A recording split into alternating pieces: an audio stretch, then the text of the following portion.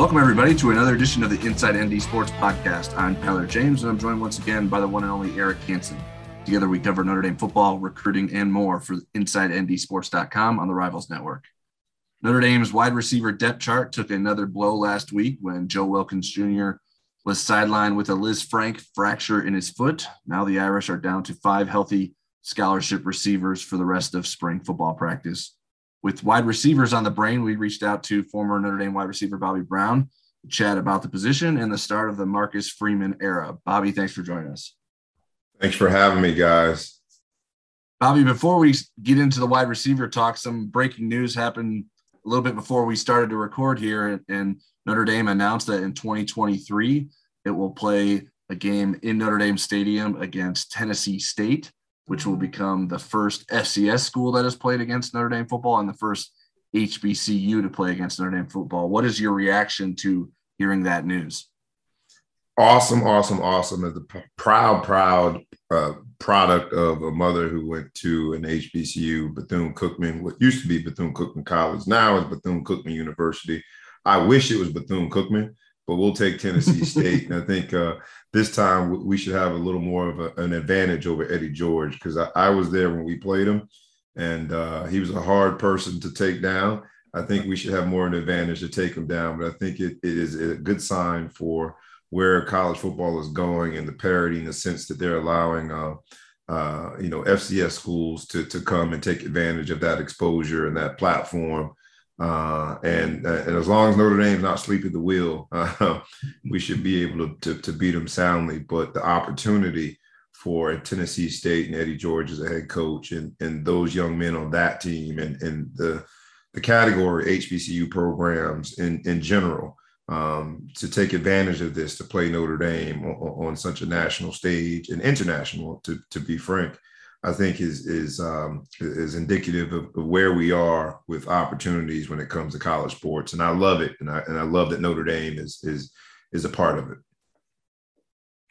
Yeah, there may be a little bit of jet lag coming back from Ireland. They have the Navy game the week before, but that's I'd rather, I guess, go against an Eddie George coach team than have to tackle Eddie George. I'm sure Eddie George is trying to figure out if he can get just one more half of eligibility for that game.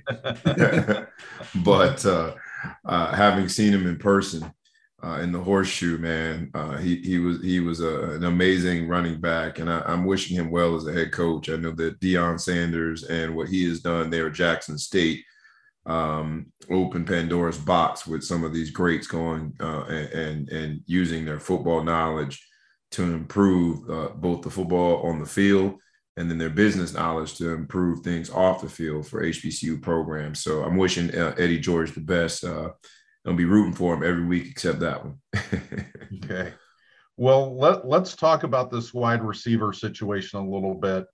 Notre Dame, the numbers are low with wide receivers. They had a couple things go not their way. At the end of the recruiting cycle, they lost 2 receivers, both of whom I believe were going to be early enrollees. And then, they could have gotten Kevin Austin possibly to stay, although his combine numbers and, what he did at Pro Day with catching the ball from Jack Cohn, he's really helped himself a lot in terms of the NFL draft. So I guess, Bobby, in today's football, what is the right number? How many receivers do you need on your team to feel good about the numbers part of this equation? The good news, there's good news and bad news. Okay. I'll start with the bad news. The bad news is we are not at that number.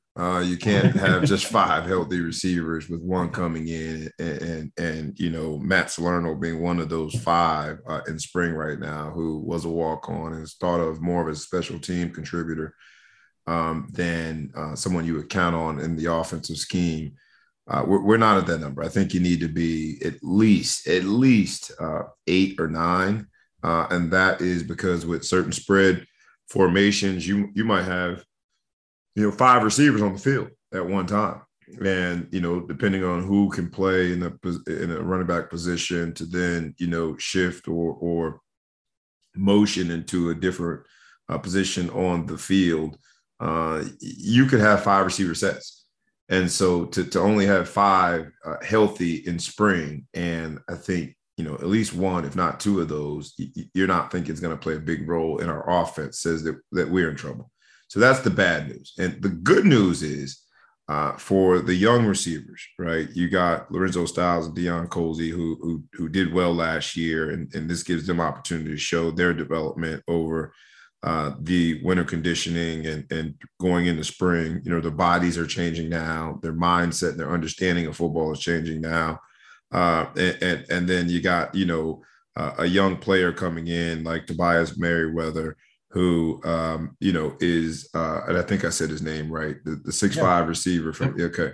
The good news is these young players have an early opportunity to show up and show out. And that not only is good for the receivers and their development at an early stage, but it's also good for recruiting, because that tends to be a catalyst for other recruits when they see, oh man, that guy went there and played early.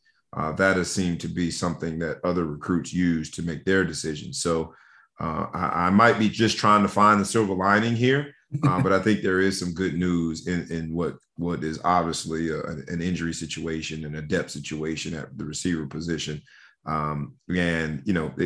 You never know when your opportunities are going to come, but in this situation, all the receivers that they have are getting instant opportunities to show what they have, and confidence is how you get on the field, and building that confidence in a new coach, Marcus Freeman.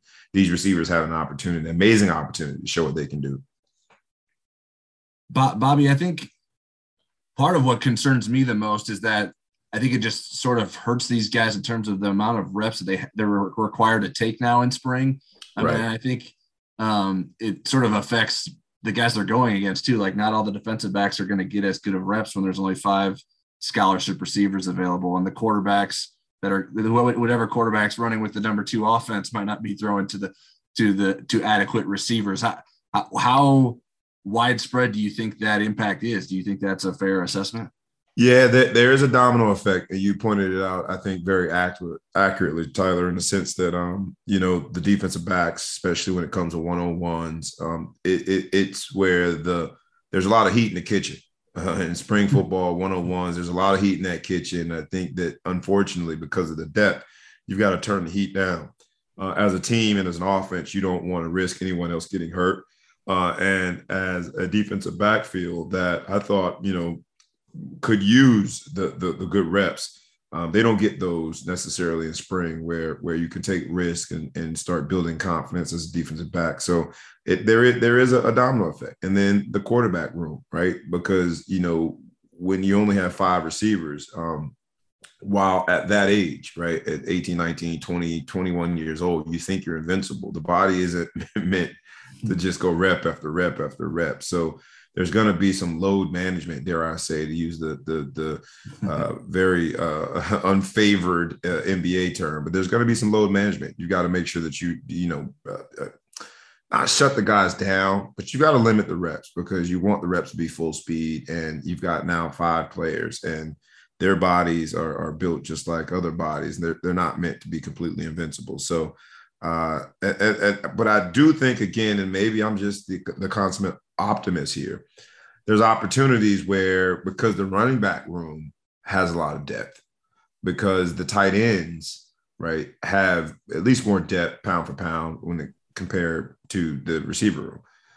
Using new formations and putting people in position to see if they could add a new wrinkle and line up out wide and run what would typically and traditionally be a wide receiver route on downs where, 2nd and 1 downs where you got the entire playbook open to you. I think this is where you start, trying those things out. Let's move a tight end out there and see what he's able to do. Let's move a running back to a wide receiver, a traditional wide receiver spot, and see what he can do. And I think this is where you sort of test just how diverse your playbook can be. And Tommy Rees, as a young, very, very innovative offensive coordinator. I think he's in a good position now to really kick the tires on those other positions and to see whether or not there's versatility in putting them in positions that would traditionally be, from a formation standpoint, a wide receiver spot.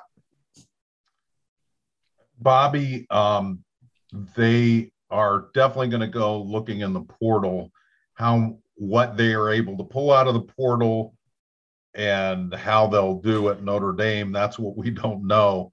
Notre Dame was really lucky with your nephew, Cody Riggs, who was the first grad transfer that Notre Dame took in this line of grad transfers. And they've been better lately. Their last few cycles in the portal, they've gotten some players that have been starters for them and productive. So my question to you is, just kind of reflecting back on Cody's experience, and Cody took the hard way. Man, that kid got his master's in a year and was, I think, taking finals around the time the NFL draft was going on. But how difficult was that transition for him to come in and, earn a spot on a pretty good team and just adjust academically? Yeah, it was a challenge. And I remember when I first brought it up to him, he said something to the effect of, "Oh, you must be crazy," because he was going to be not only a starter but a captain on that Florida team. It would have been his fourth year, really fifth year, because he was starting the year that he broke his foot, where he would have gotten significant time on that team. And the academic part of it, and it was sort of the grad transfer. It was the new frontier for Notre Dame football with grad transfer. So something that hadn't been tested before, but the academic opportunities was really what I used to attract him to the opportunity. And it worked out well for him. He had to work his butt off, and sometimes, hours and hours in the library or in some group study. And that was after hours and hours of practice and film study. But it worked out for him. He worked really hard to get it done, and it's paying off for him. It paid off for him on the football field, getting an opportunity to be seen and get the exposure, and then eventually going into the NFL and having, a few years there where he was able to live out his dream. And then the transition for him, having a master's degree, the transition for him was a lot easier, and he's doing great things now in finance. And so I hope that Notre Dame is using that as an example for other, whether it be transfer portal kids or grad transfer kids, to say, Notre Dame, even when we are participating in this new frontier of grad transfers and the transfer portal, Notre Dame is a special place, and we do it a special way. And I think just being consistent with that and being true to that, having the integrity in the program and the offering that you put out there for kids is going to attract the right person. And sometimes I hear the phrase transfer portal, and it drives me nuts, because I envision sitting on the dock of the bay all day in Florida and trying to go fishing. I was never into that, man. I'm just not patient enough for it. It sort of feels that way when it comes to transfer portal. You're sitting there just hoping. They're hoping that something bites. And I imagine that when it comes to the wide receiver room, Marcus Freeman and Tommy Rees and the entire offense is hoping that indeed something bites. I know you've got Stuckey, a new wide receiver coach, and you've got these young receivers. So maybe the young receivers are hoping nothing bites. so their position is solidified. But the way football is played this way in this day and age, but more specifically the way Tommy Rees normally calls plays, you need more options, you need more bodies. So it's a natural progression that the transfer portal is going to be an option. Bobby, I'm curious, from your perspective, guys that are injured like Avery Davis and Joe Wilkins, how much can they build some chemistry with the quarterbacks even if they're not healthy? Is there some value to that? Is there an ability to do that, or does that have to come with on the field work once those guys get back in the fall? There's different forms of chemistry. Most of the chemistry that we talk about and analyze from our positions now, I'm also, provider when it comes to content, doing podcast stuff. The most of the chemistry we talk about is on the field chemistry. when we do our analysis. But the truth of the matter is that there's a different form of chemistry that is just, a trust and relationship chemistry. And knowing that, especially when it comes to Avery Davis, someone that has a lot of experience, that he indeed can go out there and help a young player by just saying, hey, man, your alignment is messed up, or, letting them know what the defense is doing pre-snap. There's a different type of chemistry that I think that players that are unfortunately injured, a Joe Wilkins and an Avery Davis, they can build that more intangible relationship chemistry with the quarterbacks by availing themselves to the young players, by making sure they're in film study and breaking it down for the young players. If there's somebody that I think is in a perfect position, it's a player like Jaden Thomas who, didn't play as a young player and we don't know much about. This is the time for him to get on everyone's radar and show this is why you recruited me and I want opportunities. And, when I look back umpteen million years ago, I was in that position where we had injuries and it was my time to show up and show out. And I was fortunate enough to do that. And that's how I got my opportunity. So, the Avery Davises and the Joe Wilkins of the world who have been around, who have made plays, who have been trusted with getting out there and getting opportunities. Now for them, they can absolutely build a different type of chemistry with not only the quarterbacks in film study and helping the players see what they see as veteran players, but also the coaches. The coaches are looking very closely at, what do you have to offer when you can't go and give us, the certain number of snaps in spring football. What else do you have to offer? And as a new head coach, you better believe Marcus Freeman is not only looking at who can contribute on the field, but who are the leaders in his locker room, the people that when he's turned his back, when he's not with them after practice or after games, that he knows are going to be the gentleman saying, hey, man, we got to do it the right way because the sacrifice that we have put in, we've got to make sure that the sacrifice extends beyond just the field of play. And that's how you come up with a great team that is in prime position to win games. You got to do more than just make plays. You got to be productive citizens in the community, in the classroom. There's so much that you have to do. And so I think these players now have that opportunity to show, well, I can't go and run 20 routes in spring practice. I can do anything and everything other than that and make sure that our players are ready to play when the fall comes. Bobby, Chancey Stuckey wants to, and this is regardless of numbers, wants to be less position specific. He wants the guys to learn all the receiver positions. Right. Doesn't want to pigeonhole somebody into boundary or field receiver or slot receiver. He wants most of those guys, especially like somebody like Styles, to be able to learn all three. Mm-hmm. When you were playing, did you do that, or were you a specific role in terms of a wide receiver? And what do you think about that concept?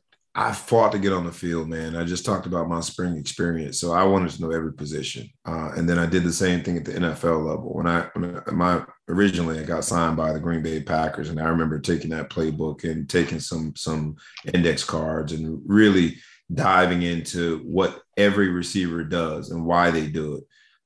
And I love hearing that. Coach Stuckey new to the role here at Notre Dame, but I think that his vision for the players knowing all of the positions and not necessarily being pigeonholed into one particular position gives you so much more diversity, and it gives you so much more confidence that indeed, if you have the similar situation in the fall, you have injuries and we really want to live that next man up philosophy. Well, that requires players to know more than one position. And I think that's the way all receivers should think of it. With young receivers now, as a youth football coach, I teach them the same thing, is that you need to know what everyone is doing and why they are doing it. Because at any point in the game, I want to be able to put you in a different position, right? I want to make sure I have versatility in my alignments and my formations. And the only way to do that is for you to know all the positions and you to understand in each play what we're trying to do and why we are trying to do it. And this is the time to really put in the hard work and while the the chemistry majors are in their own labs, right? They're doing lab. This is our lab. Spring football, winter conditioning, then spring football is our version as football players as our lab. You got to really dive into what we're trying to do as an offense. And I think as receivers, you need to know what everyone is trying to get done on each play and be, just like the NBA now, right? It's a positionless NBA. You need to be positionless when it comes to the wide receiver room and be able to play all three, if not four, and in certain formations, 5 receiver slots. Bobby, we mentioned Kevin Austin a little bit earlier and his career. I'm curious, what are your thoughts on his pro prospects as someone who never quite reached his potential at Notre Dame due to a suspension and some foot injuries, and then instead of returning for another year at Notre Dame, decided to go into the NFL draft and put up some impressive testing numbers at the combine. What do you think lies ahead for him in the NFL? He's a Fort Lauderdale kid, Broward County. So I was every time he's on the field, I was rooting for him. That's just what we do as a Florida native and Broward County, Fort Lauderdale kid. Definitely, I was rooting for him. I was not a fan of his decision, to be frank. I thought with one more year, he could cement himself as a first-round wide receiver just because of his physical abilities. And NFL teams are always trying to find a reason why not to draft you higher, why not to pay you what you think in your mind and your heart you deserve. And I think Kevin Austin's very limited resume gives them the just ample enough question to make him a later pick than he probably would have been. Absolutely than he would have been if he could have had another healthy season of productivity. But I get it, right? I selfishly wanted to see this Fort Lauderdale, Broward County wide receiver come back. I get it, right? These players are a little different, and it has been ingrained in their minds to when the opportunity comes, take it, right? Because a bird in the hand is worth more than one in the bush. And while that is true, the Notre Dame experience for me and really playing my brotherhood, and I do say brotherhood because that's what we were and continue to be as adults with our own kids. Some now that I even communicate with have their own grandkids, right? That I'm getting to that point now. And I loved it. And I would encourage anyone to stay as long as you think from a financial and business standpoint, it makes sense. I guess Kevin Austin and his advisors or his family thought it was time to go. It hurts even more seeing what the receiver room looks like now and not having a ton of receivers coming in. We had the 2 commits, decommit. And so that made it even more painful. I thought that Kevin Austin was in position to do great things this year and to be the center focus of our passing game. But I get it, man. Everyone's got to make their personal decisions for whatever personal reasons that they have. And I wish him well. I do like that he has tested very well in both the combine and in his pro day. And, he's probably helped himself some, not nearly as much as having another year of consistency and productivity, but he's helped himself some. And I'll cheer for him in the NFL just like I did while at Notre Dame, again, because for a lot of their kid, man, that's what we do. And I wish him well. But not to be Captain Obvious, but we definitely could have used his services one more year. Bobby, turning our attention to the head coaching situation, I'd like to get your thoughts on Marcus Freeman, and then I've got a follow-up that has to do with Bob Davie after you give me your initial thoughts of what you've seen from Marcus. You said Bob who? I'm just joking. I should have said Bob Davies. Right, yeah. I messed it up all the time too. I still mess it up all the time. Marcus Freeman, I think, is off to an amazing start. Not just because of what was an amazing first half in our bowl game, and not just because of what he has done on the recruiting trails. But I think what Marcus Freeman has done in identifying what makes Notre Dame unique, both with reaching out to former players and making them feel as though they are just as important a part of the program as any recruit that he is speaking to on the recruiting trail.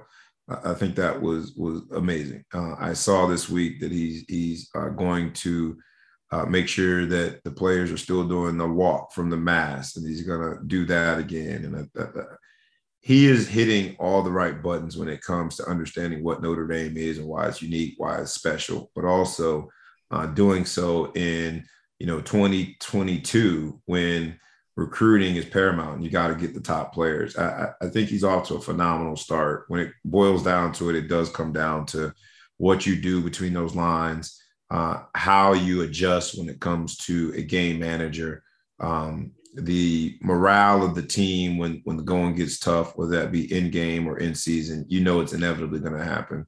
You're going to be tested on those things, and that's where the scrutiny is going to be placed. But for my money, I'm betting on him because he's done all the right things to this point. And it helps when you've got good recruits. It helps you make in-game adjustments. It helps you when it comes to X's and O's. And, I always tell people, man, you can't win no horse race without some thoroughbreds, right? He's making sure he goes out on the recruiting trail and getting the thoroughbreds, getting the dogs that he needs to go win a dog fight. And I like where he's at. I like where the program is at. And, minus the receiver room, which I think is, a manifestation of attrition and injuries. And so there's a lot of things that go into what the receiver room looks like now. But other than that, there's talent everywhere and he's bringing in more. So I like where he's at as a coach. I like where he's at in terms of connecting to what makes Notre Dame special. And I like where he's at in terms of recruiting. My follow-up is when Bob Davie was going through his first season as a head coach and he was promoted as a defensive coordinator, could you tell as a player what his missteps were? Could you tell what he was struggling with, what he was good at? Did you have an awareness of that, or were you too far removed from that? I'm 20 years old at that time. So I look back on it and I do have certain things that came to mind. I do have things that I remember thinking, oh man, he didn't do X, Y, Z, or he should have said it this way or that way. But I was comparing him to Lou Holtz. Mm-hmm. And, if we're being fair, at least from wins and losses perspective, Brian Kelly is on that same playing field, right? He's all-time winningest coach at Notre Dame. So you're going to compare him to Brian Kelly. I think the difference is that, when it came to Lou Holtz, it was already cemented that people looked at him as one of the greatest college football coaches ever, just based on what he had done and his progression. And, with time, that image of Lou Holtz, I think it grows even more with time. I don't know if the same thing will happen with Brian Kelly, but the truth is Marcus Freeman will always be compared to Brian Kelly. And Brian Kelly is the all-time winningest coach at Notre Dame. Brian Kelly just got a very lucrative contract to go coach in the SEC. So with that as the threshold or the bar that has been set with his predecessor, Marcus Freeman is going to always have big shoes to fill.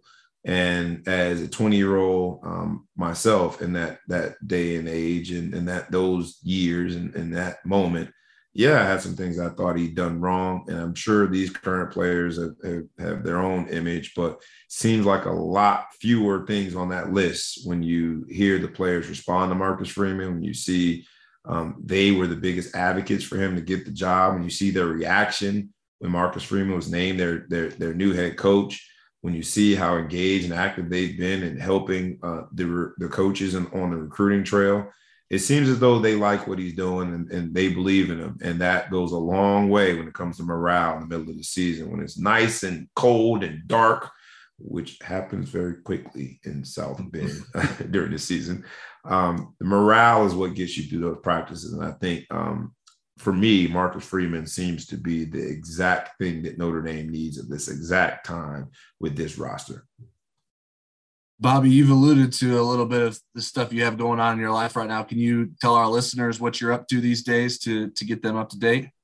Tyler, if you throw me an alley-oop, I'm going to dunk it, man. And that is an alley-oop.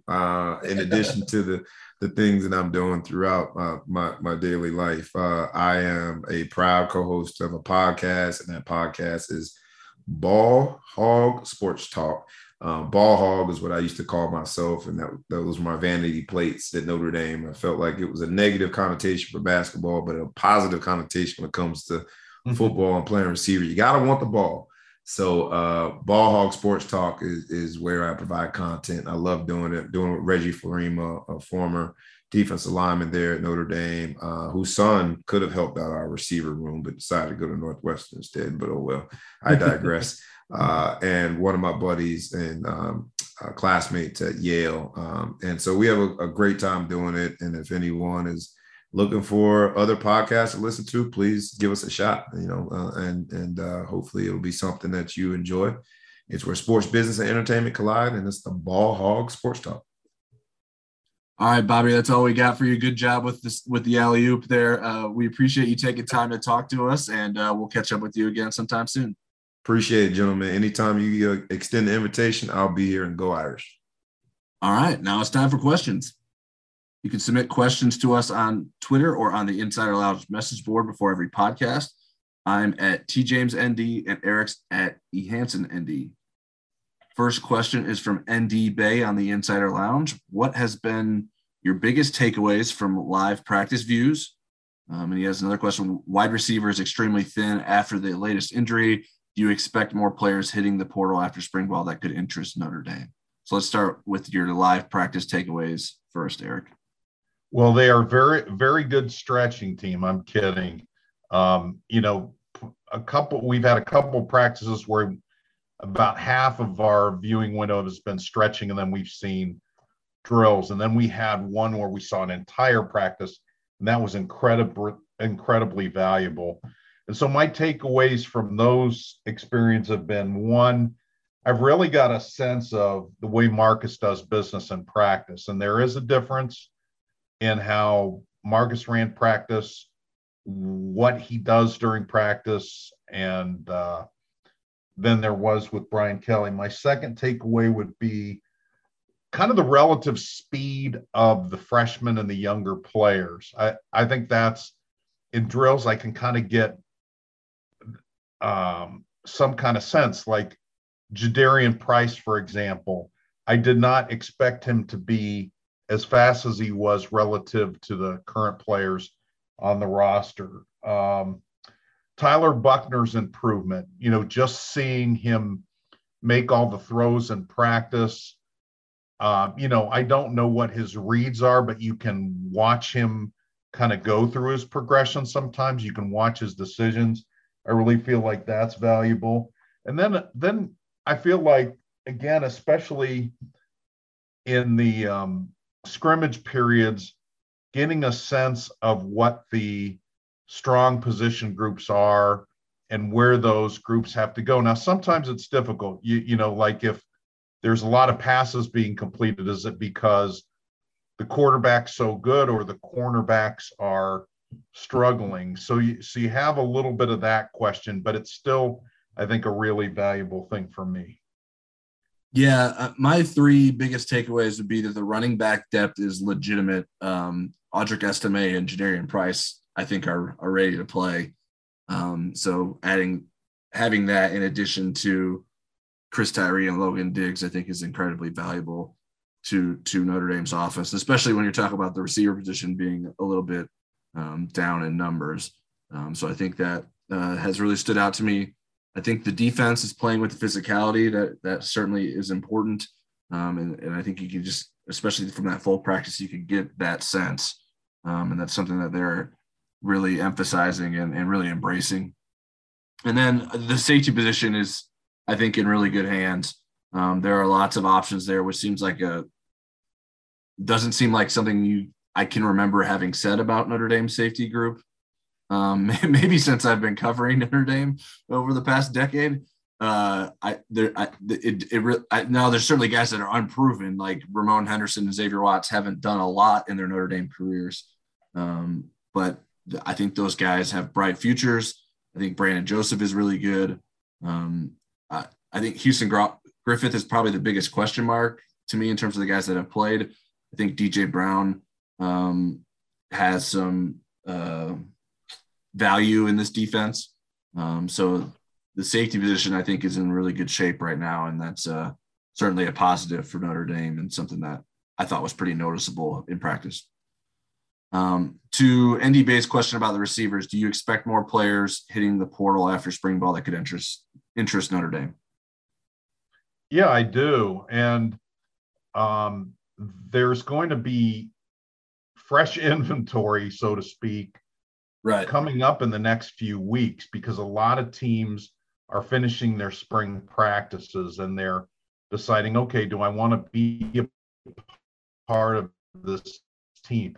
Not everybody that is set with their place on the depth chart is what's going to be in the portal. There will be guys that are at the top of the depth chart that decide, hey, I want to play in the NFL. There's an opportunity at Notre Dame. Why don't I go jump over there and see if I can be a starter there and help my NFL stock? So there's going to be some pretty good names coming up in the next few weeks. And the market is going to move very quickly because those players have to be in the portal, not destination, but in the portal by May 1st to play next season without having to sit out. Yeah, I mean, we don't know at this point who those portal receivers will be, but I think there's a pretty good chance that someone or someone's are of interest to Notre Dame. So we'll have to wait and see how that develops, but I would imagine there will be some people that fit what Notre Dame is looking for. And one person they think that could be is Harrison Wellman, who is a Division III receiver that Notre Dame has offered the opportunity to potentially walk on and earn a scholarship. He hasn't made a commitment decision yet. I think Notre Dame is probably hoping that there's probably some better candidates than just that. But that's sort of where Notre Dame is at right now. Next question is from @BusterBiven. Should Michael Mayer start at the X receiver spot? Can Notre Dame play without an X receiver? Well, what I like about this question is the thought of Mike Mayer doing some different things, flexing him out, putting him in the slot, moving him around the formation so that he's harder to defend. I would not do it at the expense of having an X receiver, and I would not make him an X receiver. He's too valuable as a tight end, but again, he is your conventional tight end, but guess what? He's also your flex tight end. He's the prototype for both of those. So his versatility, to really take advantage of that. Notre Dame can play with two receivers at times. I don't think that's a smart way to go into a season or even a game, thinking that you're going to play the majority of your snaps with only two receivers. And they have enough players to fill those spots. I mean, we talked about Chancey Stuckey wanting people to get used to playing those different X receiver spots. And X is the field receiver. So you have Braden Lenzy, you have number 21, Lorenzo Styles. You have, I think, we've listed on our depth chart Tobias Merriweather to start there. He's got the kind of speed. He's not your conventional looking field receiver, but he has the speed to play to the field.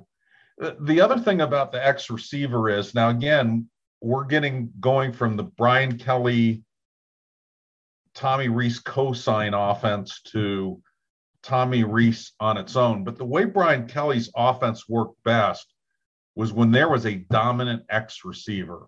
When there was Will Fuller at that position, or Kevin Stefferson when he was, healthy and out of trouble and so forth, it put a lot of pressure on the defensive coordinator about what to do with that X receiver if he could run by your cornerbacks in one-on-one coverage.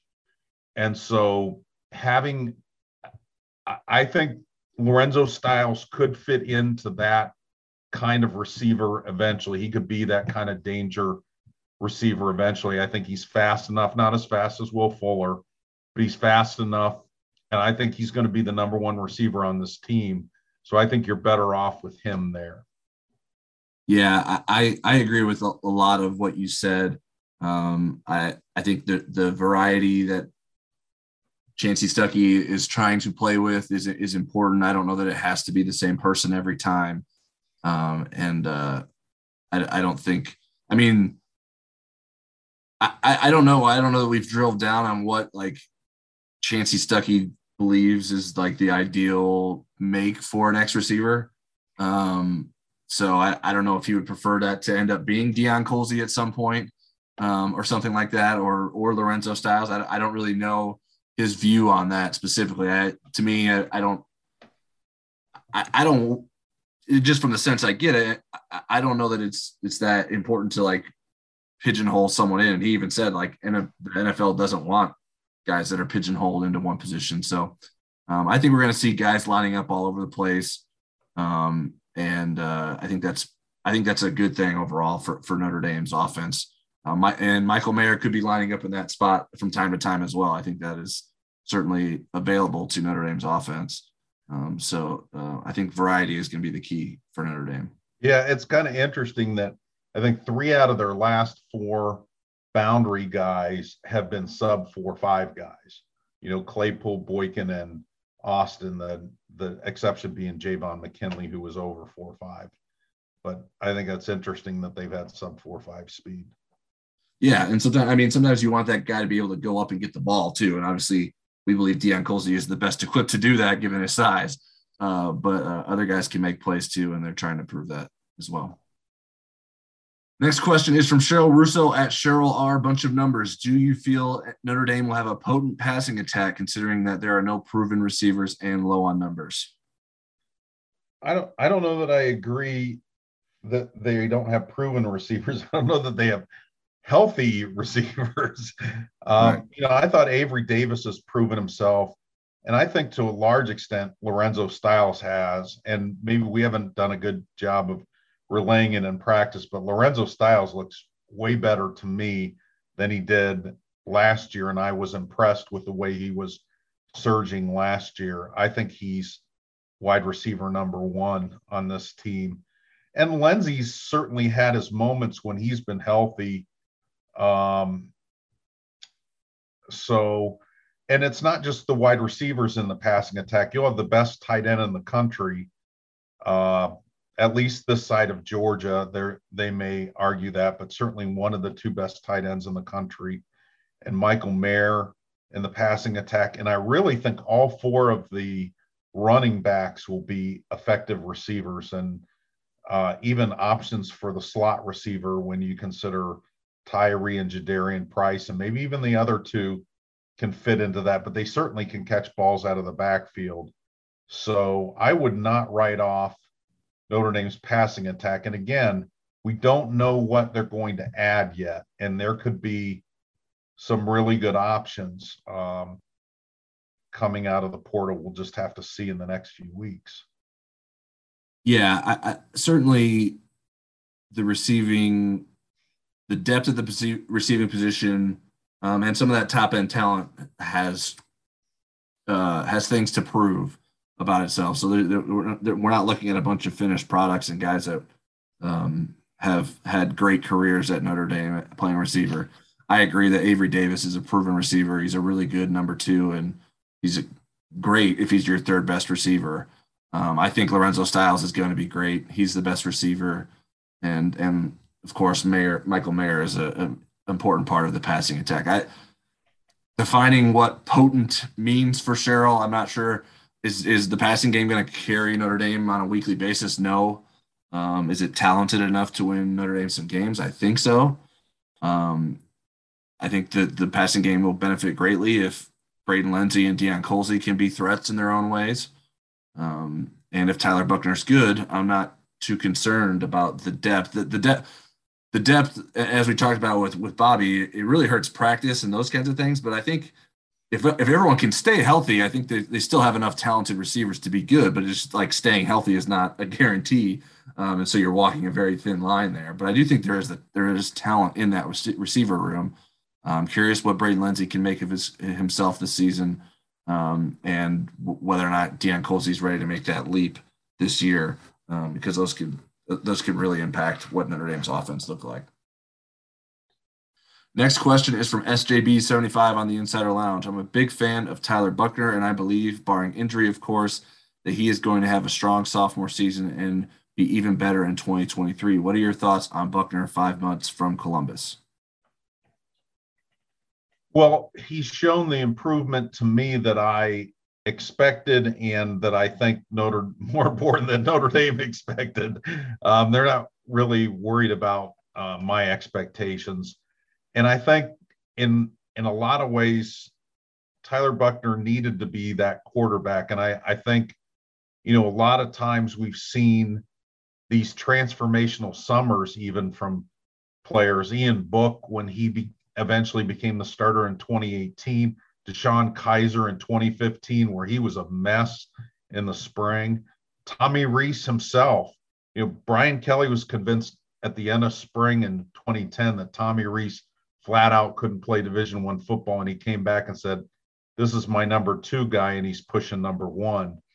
So, so that's going to be the next stage of it. But I think where Tyler Buckner is a pretty good place right now.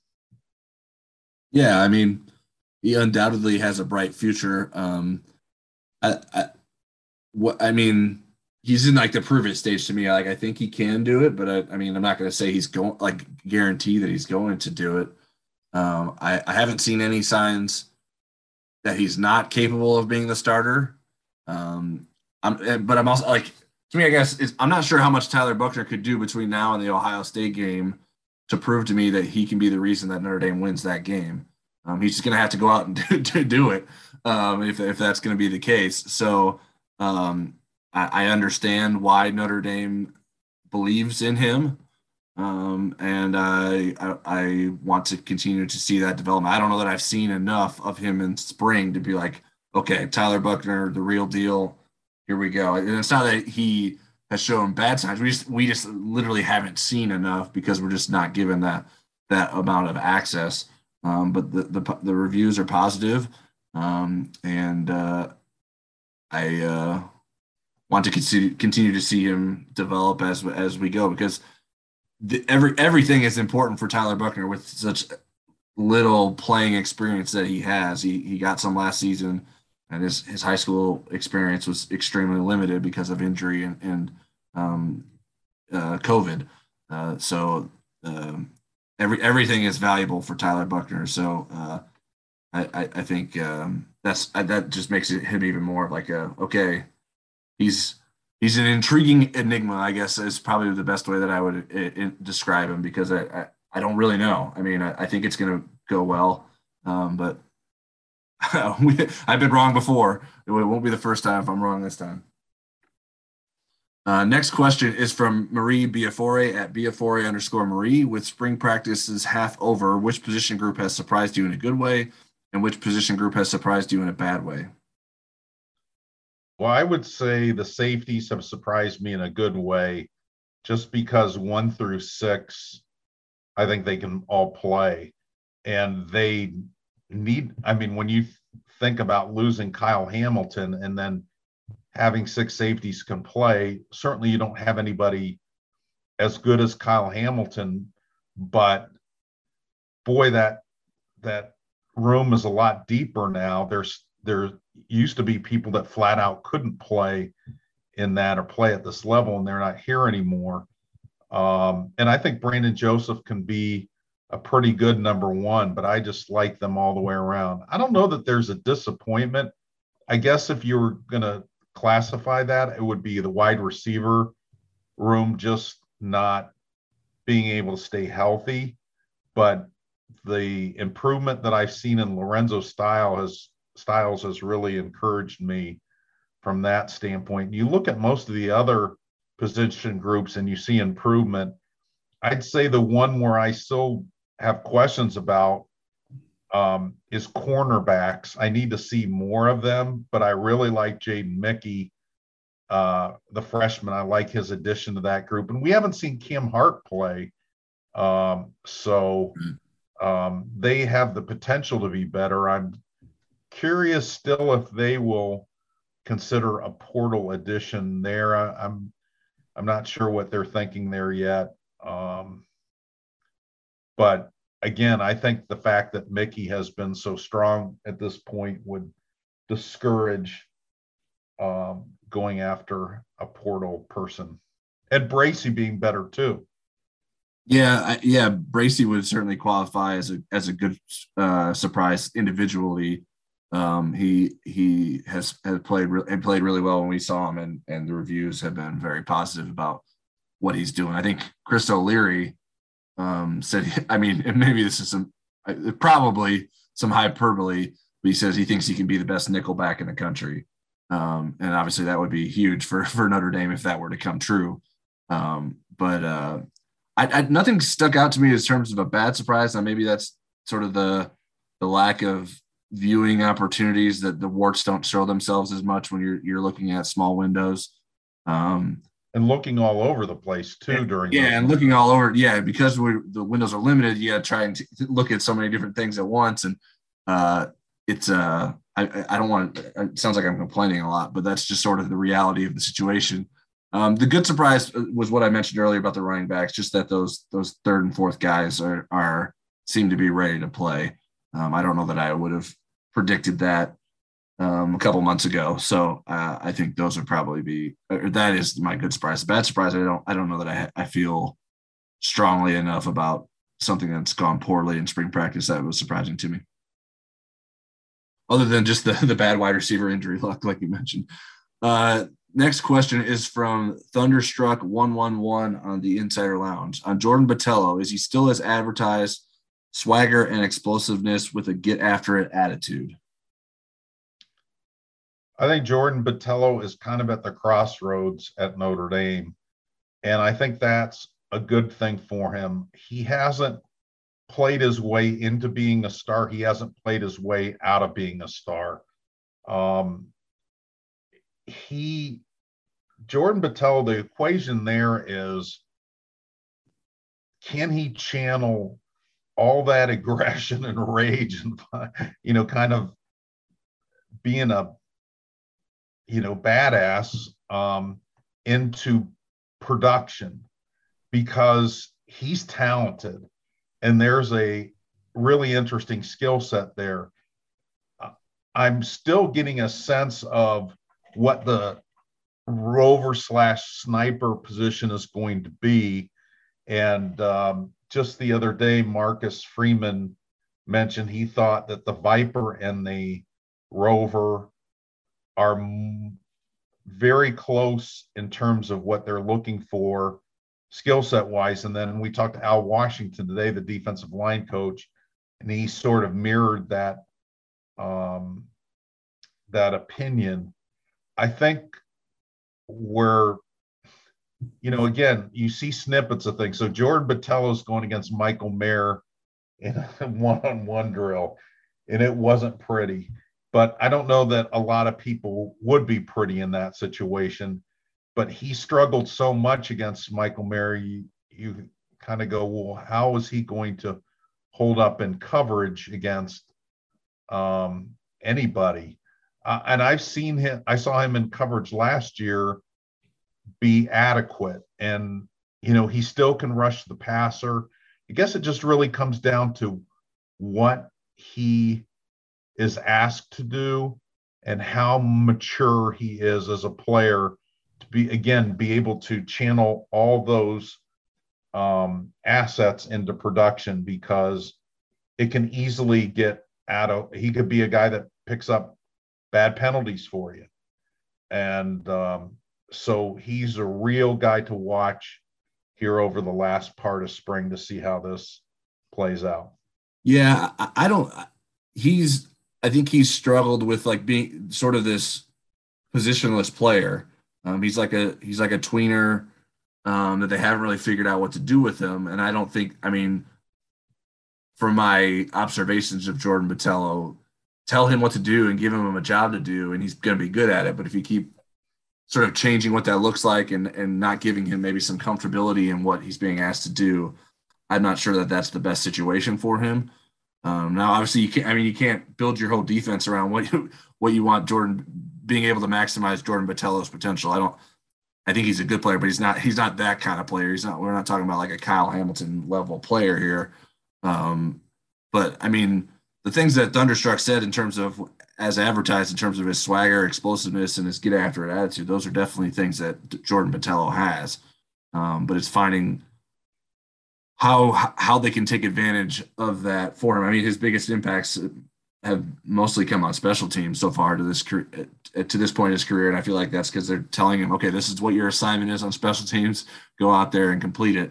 Whereas if he's a blitzing rover, if that's his role, I thought he did all right against Wisconsin last year in what was like a set linebacker role for him.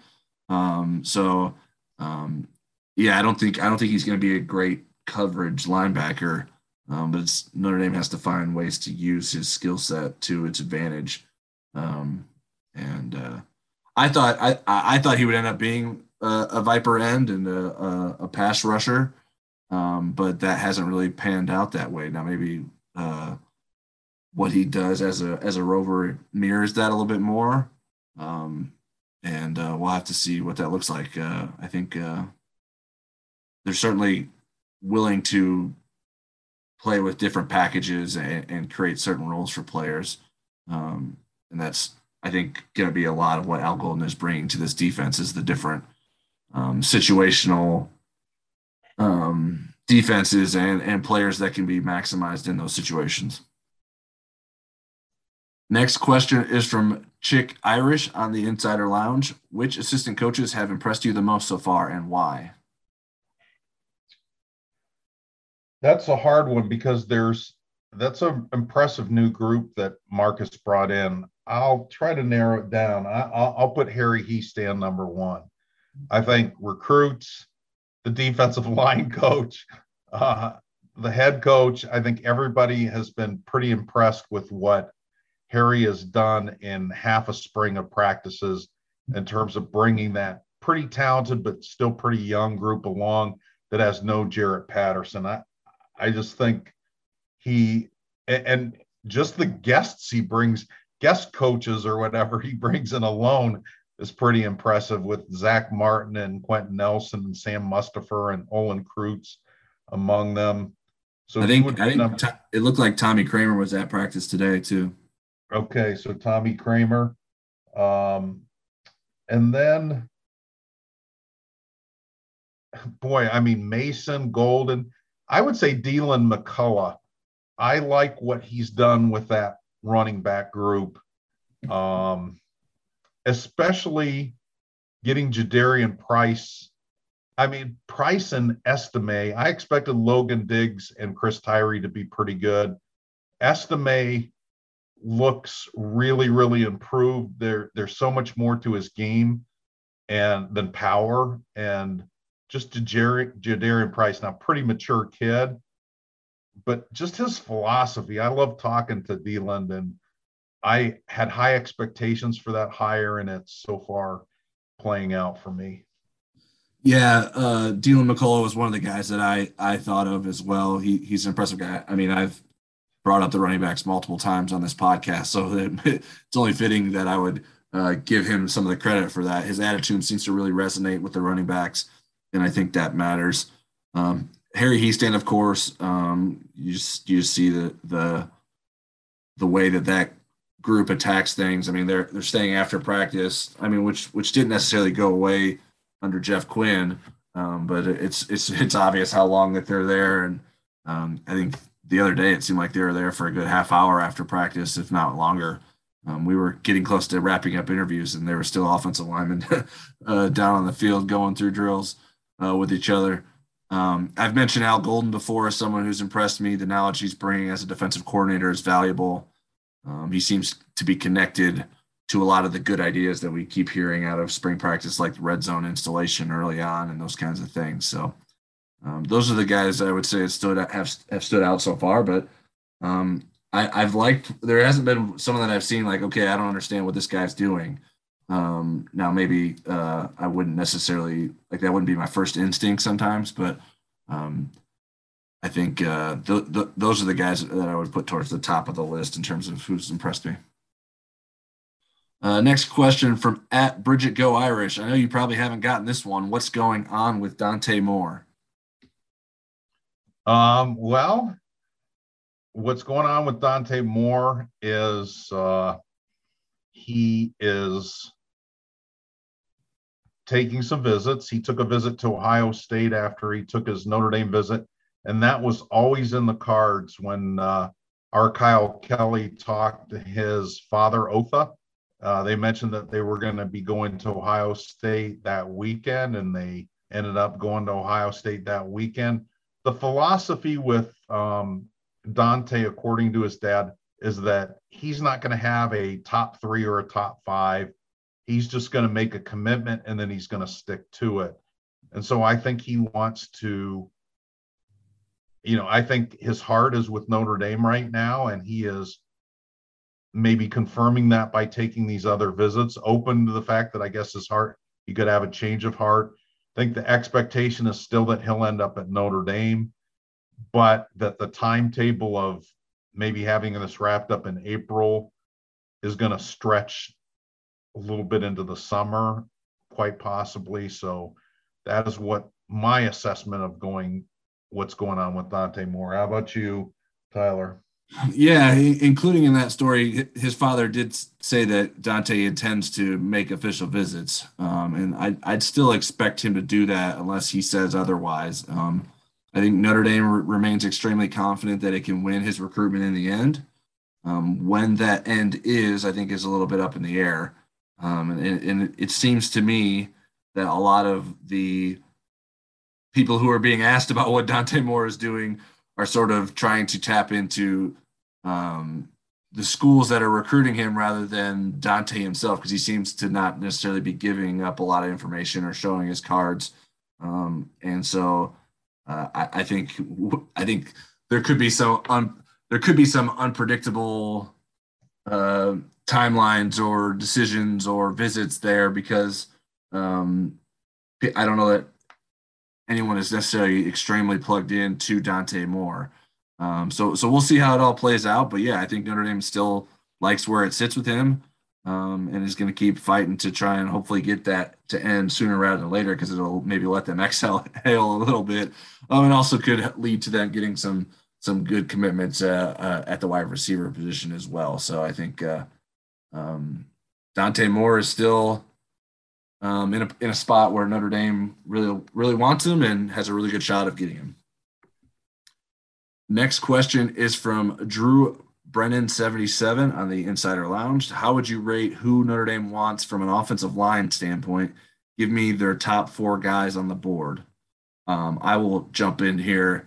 From my understanding and interpretation of the top 4 guys right now are Samson Okunlola, Monroe Freeling, Charles Jagusa, and Austin Saravell. Those are the 4 guys that I think Notre Dame likes a lot, and those guys have a high level interest in Notre Dame as well. Okunlola, I believe, is the only one that hasn't visited Notre Dame this year of that group. So they're working to get him on campus. If that doesn't happen, then maybe Sam Pendleton, who's planning to get on campus soon, and is a recent offer, maybe he gets up into that top 4. Elijah Page is someone who Notre Dame offered not terribly long ago. I think he's a little bit farther down the list, but is someone that Notre Dame is intrigued with too. So that's sort of where Notre Dame stands with the offensive line. If they get a combination of those 4 guys, I think that's a pretty good haul for Notre Dame. So I think Harry Hiestand has work to do still. Usually, I think when Harry Hiestand was in his recruiting prime in his previous stint, some of the offensive line commits would be some of the first commits, but obviously he started later on these guys than some of the other positions have been recruiting. So we'll have to continue to watch how things progress with those recruitments. But I think Notre Dame's in a pretty good spot with a number of those guys. But I think Austin Saravell is not going to be an easy recruitment to win. Ohio State's right in the mix there. Monroe Freeling, he's a guy that I think is there. Sullivan Absher is someone I forgot to mention. I would include him on that list. And in terms of guys that I feel good for Notre Dame about, I would probably put him ahead of Samson Okunlola. I think Notre Dame has a good chance with Sullivan Absher, but I think they have their hands full with Clemson in that recruitment as well. So those are the guys that are at the top of Notre Dame's wish list right now on the offensive line. Next question from the Insider Lounge, another one from Chick Irish, who asked a bunch of good questions. So here's the second one that we chose from him. Which recruit that many might say we are currently outside the top 3 of, do you think we have a sneaky good chance at landing? I will jump in here too. I don't know if Eric has a good answer for this, but I guess it's tough because I think the recruiting industry is pretty competent as a whole. So there's not a lot of good choices there. I think we have a pretty good sense of which guys are legitimately interested in Notre Dame and which guys they have a chance with. Rodney Gallagher was the guy that I sort of came up with.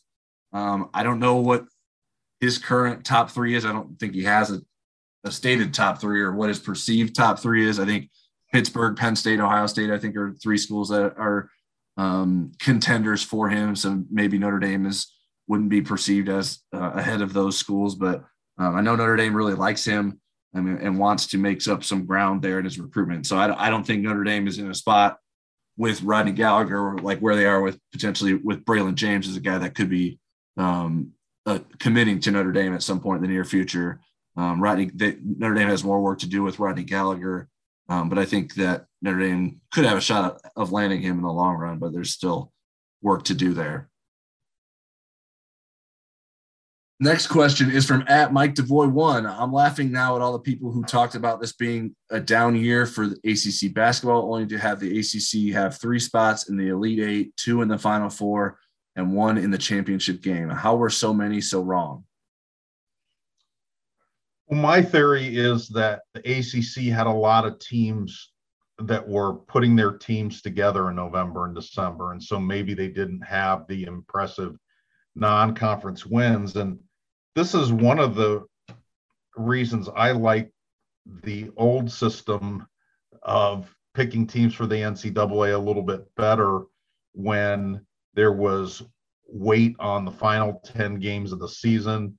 And there wasn't this quad 1, quad 2 stuff. I think that distorts the difference between teams that already have their team together and ones where the coach has to do some experimenting with lineups and maybe you lose a game to win 3 or 4 more later down the road. So the ACC teams improved and they certainly played above their seed in the tournament. So I think you have all the reason in the world to laugh, Mike. Yeah, I think people are playing the results a little bit here. I'd be curious how many of these people who are sort of puffing their chests about the ACC had more than one ACC team in their brackets Elite 8. I think the read of the ACC being down this year was fair. Though those ACC teams didn't necessarily have great resumes during the season, but those ACC teams played better basketball in the tournament, and that's a sign of good coaching. The North Carolina team that played the national championship game isn't the same one that Notre Dame beat in early July. So I think it's just a product. But don't you think that some of them were underseeded, or maybe the ACC didn't deserve like 7 teams in, but was Notre Dame really, an 11? Was Miami really a 10? Was North Carolina really an 8 seed? That's where I would argue that they probably should have been higher seeded. But I think that's probably valid. Yeah, I mean, I feel strongly that the ACC didn't deserve more teams in the tournament than it received. I think certainly you can have your qualms with the seeding. I think that's probably a fair quibble, I guess, with what sort of played out. But those teams also, I mean, they had opportunities to prove that they should be seated higher. They didn't necessarily take advantage of them at times. So I think, I think it's just a lot easier to say now that those teams, and I'm not saying that's what you're doing, but I think it's easier to say now that, I mean, did people really think Miami was going to go as far as it did? I don't think anyone was scared of that Miami team by the end of the season, but they ended up making a good run in the tournament. So, and people were not terrified of Virginia Tech, and they fell flat on their face. So that's just, I mean, it's just how basketball works sometimes. It's not right. But I think the Big Ten was ranked so high, and they kind of piled up quad wins against each other, and maybe the Big Ten wasn't as good, because they haven't done well in 2 tournaments now in a row. Sure. Yeah. I think that's fair. Well, I guess the one that I had really an issue with, maybe even more than the Big Ten, was the Mountain West, which went out pretty quietly. I didn't understand how those teams were seeded so much higher than the ACC teams.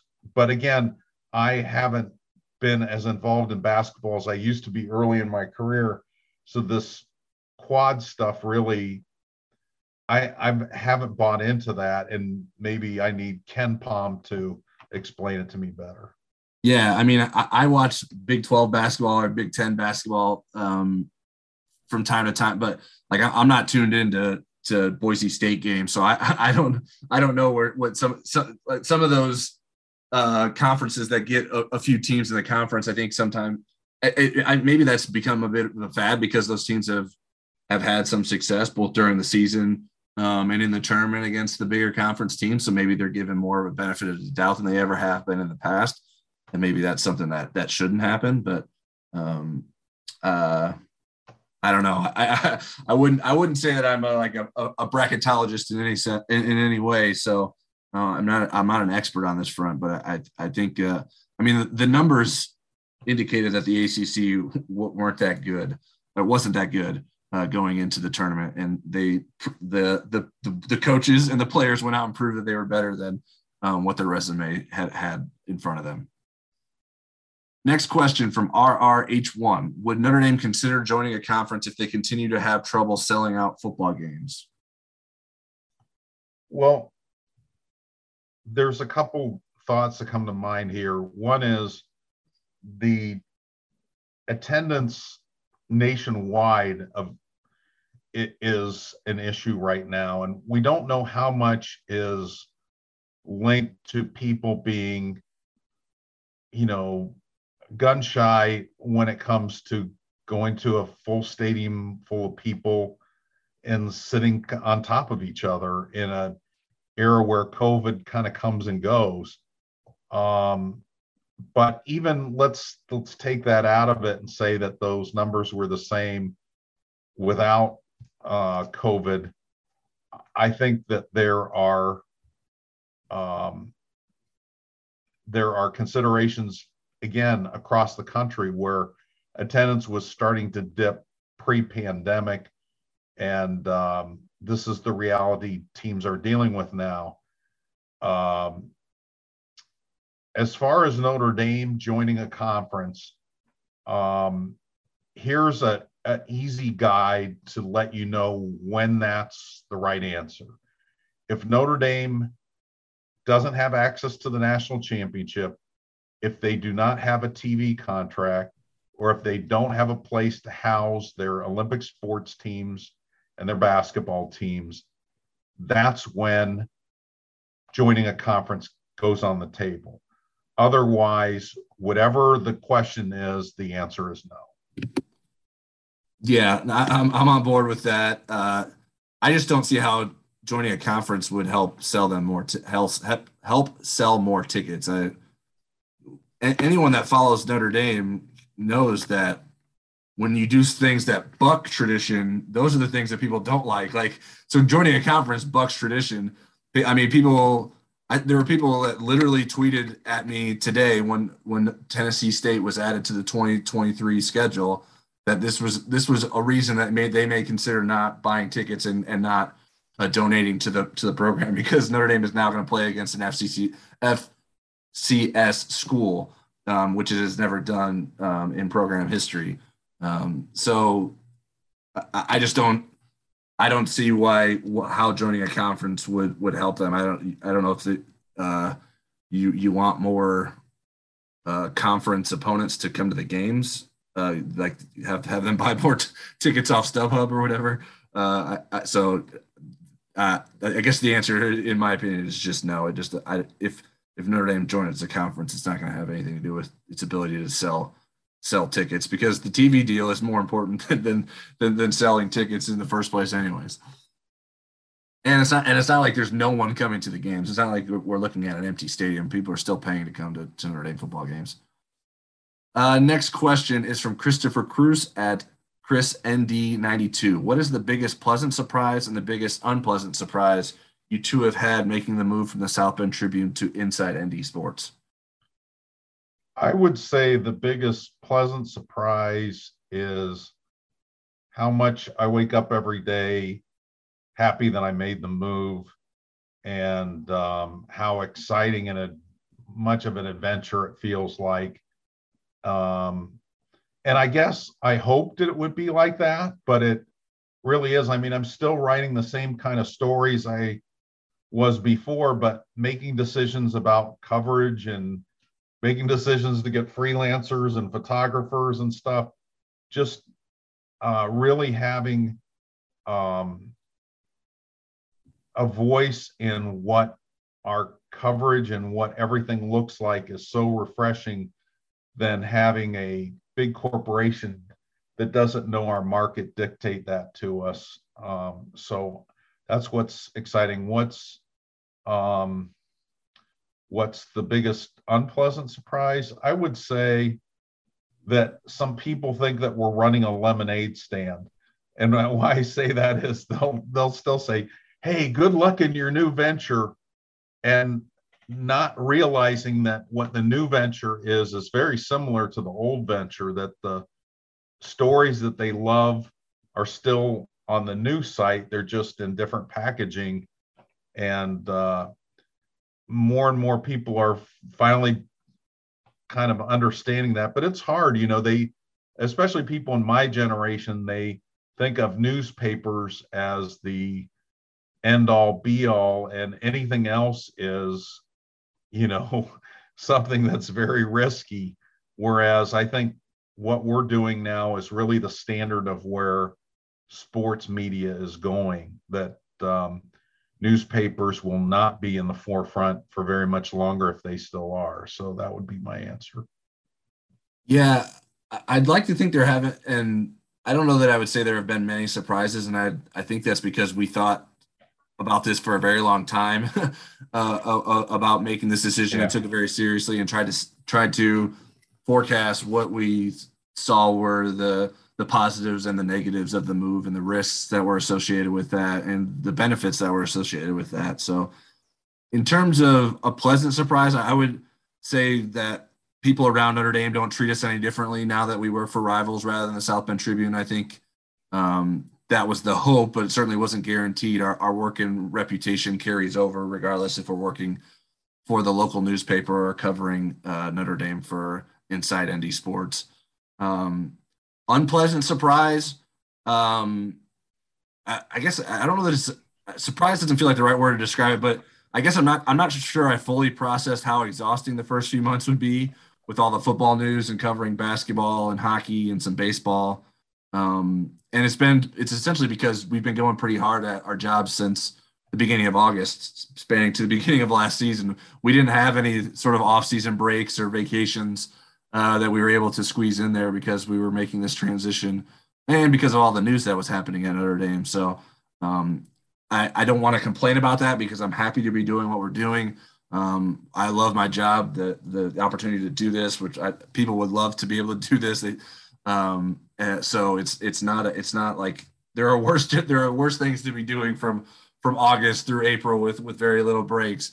But I think that it certainly does become a bit all consuming from time to time, and we're now that we have 3 people involved with us, it's making that a little bit easier to get through things. And we are. I know I'm personally looking forward to the end of spring practice to take a little bit of an exhale. But I think we're doing a lot of great work, and I'm proud of what we're doing. Last question we have is from Andrew Callan at acallan1. asking for a not friend. How much does Glenn Earl, who is notably not Kyle Hamilton and had zero coaches in common with Kyle Hamilton, as far as I know, teach us about Kyle Hamilton's professional career prospects? And for anyone who is unaware, which includes, I believe, Eric, this question from Andrew is referring to a clip that everyone was sort of dunking on Twitter yesterday of Ryan Ermani. I'm not sure if that's how Ryan's last name is pronounced, and Braylon Edwards saying that they want the Detroit Lions to draft anyone but Kyle Hamilton. That was Ryan's point of view. He made that statement, and then Braylon Edwards was chiming in. Braylon Edwards, being a former Michigan wide receiver, chiming in saying that Notre Dame hasn't had safeties that were successful in the NFL, and listed a number of players, including Glenn Earl, who, to be frank, don't think I'd ever heard of personally, as someone who didn't grow up following Notre Dame football. He would have been at college. I think he was in the draft in 2004. I looked it up. So that would have been when I was sophomore in high school. But Braylon Edwards didn't mention Harrison Smith, who is notably one of the best safeties in the league over the past decade. So, Eric, what are your thoughts on this concept that folks like Glenn Earl are an indication that Kyle Hamilton might not be a good safety in the NFL? I give the person asking the question credit for being way more on top of Twitter than I was. I saw that clip, but I didn't listen to it all the way through to hear Glenn Earl. And, you know, I covered Glenn Earl. I mean, it just seems so absurd to compare Glenn Earl to Kyle Hamilton. And again, to forget Harrison Smith, who's been incredibly effective in the NFL. It just seems like such a stupid thing to say on a podcast. But, you know, not all podcasts are, you know, trying to be objective and make good decisions. They're sometimes driven by emotions and which teams you like and which teams you don't like. Well, I'll tell you, if I were a pro team drafting and there was a college team I didn't like, and to skip on a really good player because I wanted to hold on to that emotion, that seems like really bad business. I don't have a good answer here, Tyler. I don't think there is a good answer. I think it's just an opportunity to make fun of NFL draft Twitter. Well, I know that Bobby said before we got on the air, he wasn't really impressed that Braylon Edwards would have a good podcast. So, yeah, I don't know. The NFL draft lead up and everyone talking about players and people that don't want, like, how much Kyle Hamilton have those guys watched? Do you think? Like, I have to assume it's not very much based on their comments. I don't pretend to know everything about all the prospects in the NFL draft, but a lot of people who cover the NFL draft, I think, do a lot more pretending than having actual knowledge. And even the good people in that cover the NFL draft or sort of feed the NFL draft, like, want for information. Like, Bruce Feldman had a story the other day that he did a mock draft, and he included some quotes from anonymous sources about the various prospects. And I think there was 3 comments about Kyle Hamilton. I think 2 of them were negative, and I think one was something about, like, we didn't think he could cover someone in the slot, and someone said that he didn't think he was fast. I was like, well, you know what? Like, it's easy to say that after he ran a four what he ran at the combine. I don't know. I just feel like everyone in those situations, it's like, if you want to say something negative about a player, put your name on it. I don't know. Like, I just don't put a lot of value in what people say anonymously about these draft prospects going into it. Because I mean, what I mean, even if they say something positive, what is the benefit of them saying this? I don't know. It's just there's a benefit to misinformation, especially if you want a player, if you want their stock to drop. There's a benefit to some teams to have misinformation out there floating. It. If you're a team, you never really want people to know what you're thinking, because that's part of having leverage for trades and you know, so I mean, I remember when Mike McGlinchey got drafted, the 49ers never even worked him out, never contacted him, informal interview, and they kept it under the table until they were ready to draft him in the top 10. So, I mean, there's an advantage to not putting out what your true feelings are. So, and I've just seen too much of this. I remember when Ronnie Stanley was supposedly soft and he was dropping in the first round, and then he ends up getting picked in the top 10 and ends up having a pretty darn good career. So I think it's kind of silly season. Yeah, and Jeremiah Owusu-Koramoah, and even the people that are drafting aren't always good. I mean, Jeremiah Owusu-Koramoah dropped way too far in last year's draft, and anyone that watched Notre Dame football was like, "What are people doing?" Like, we were convinced he's a first-round draft pick. Then he goes out and has a great season. It's just sometimes people are wrong, and they latch on to ideas that don't actually don't have sort of faulty reasoning behind them. And then, I mean, sometimes they're right, sometimes they're wrong. It's not an easy business, that's for sure, but it's not. And like, my opinion, it's like, I see that Sam Howell and Matt Corral are second round projections. I like both of those guys. I would take either of those guys. And I would probably take them in at least late in the first round. Yeah. It's I'm glad that's not what I do full time. It just it's just a weird business. Now, I guess people could probably say the same thing about recruiting. It's just that but at an earlier stage. But I think there's less like you said, misinformation being spread when it comes to recruiting. Like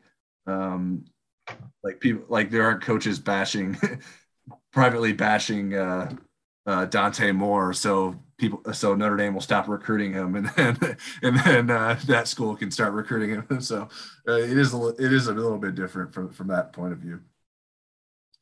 All right, that's it for today's episode of the Inside ND Sports Podcast. If you don't already, you can subscribe to us on Apple Podcasts, Spotify, Google Podcast, and other popular podcast platforms. If you like what you hear, give us a star rating, leave a review, and share our podcast feed with a friend.